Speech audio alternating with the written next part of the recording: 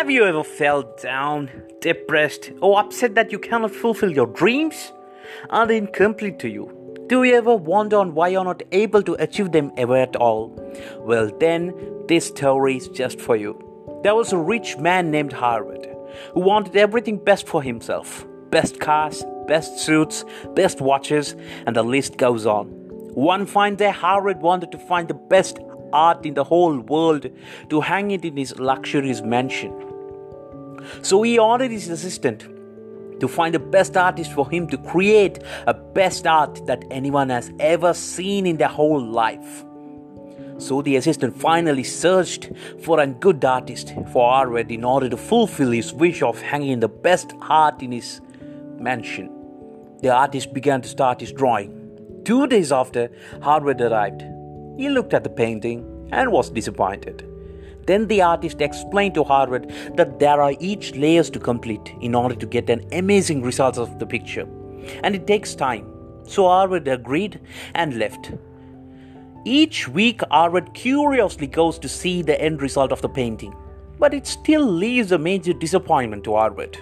And one day Harvard asked the artist to come to his office. As the artist entered Harvard's office, Harvard said to the artist, "I'm not satisfied with the art. It's not looking good at all, and I don't want to waste my time and money as well, so you may leave." This made the artist really upset and sad. He left the scene upset. As years passed, Harvard didn't still find his best art, and Harvard came across to an art exhibition in Paris. So he flew to Paris, thinking at least he might find the best art for him. As he entered in the particular exhibition, his eyes quickly caught the attention of a spectacular art. It was really amazing that it left Harvard speechless. He asked the manager who was the artist for this stunning picture, and he wanted to immediately purchase. "No matter how many dollars or millions or trillions, I'm ready to pay it," he said to the manager. And the manager went looking for the artist. After some time, when Harvard was looking for the artist arrived.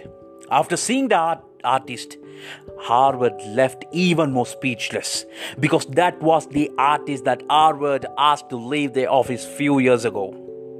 "So you learned to draw a very good art, huh?" asked Harvard.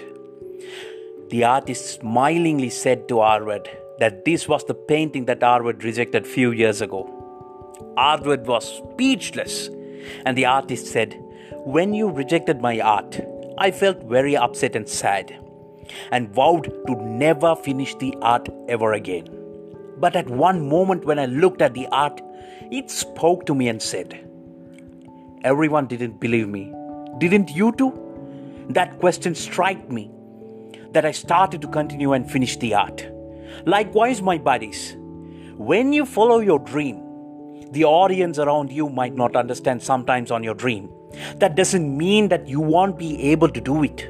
That doesn't mean that you won't be able to achieve it. It's not how you start, but where you stop. So tell me, did you finish the art well?"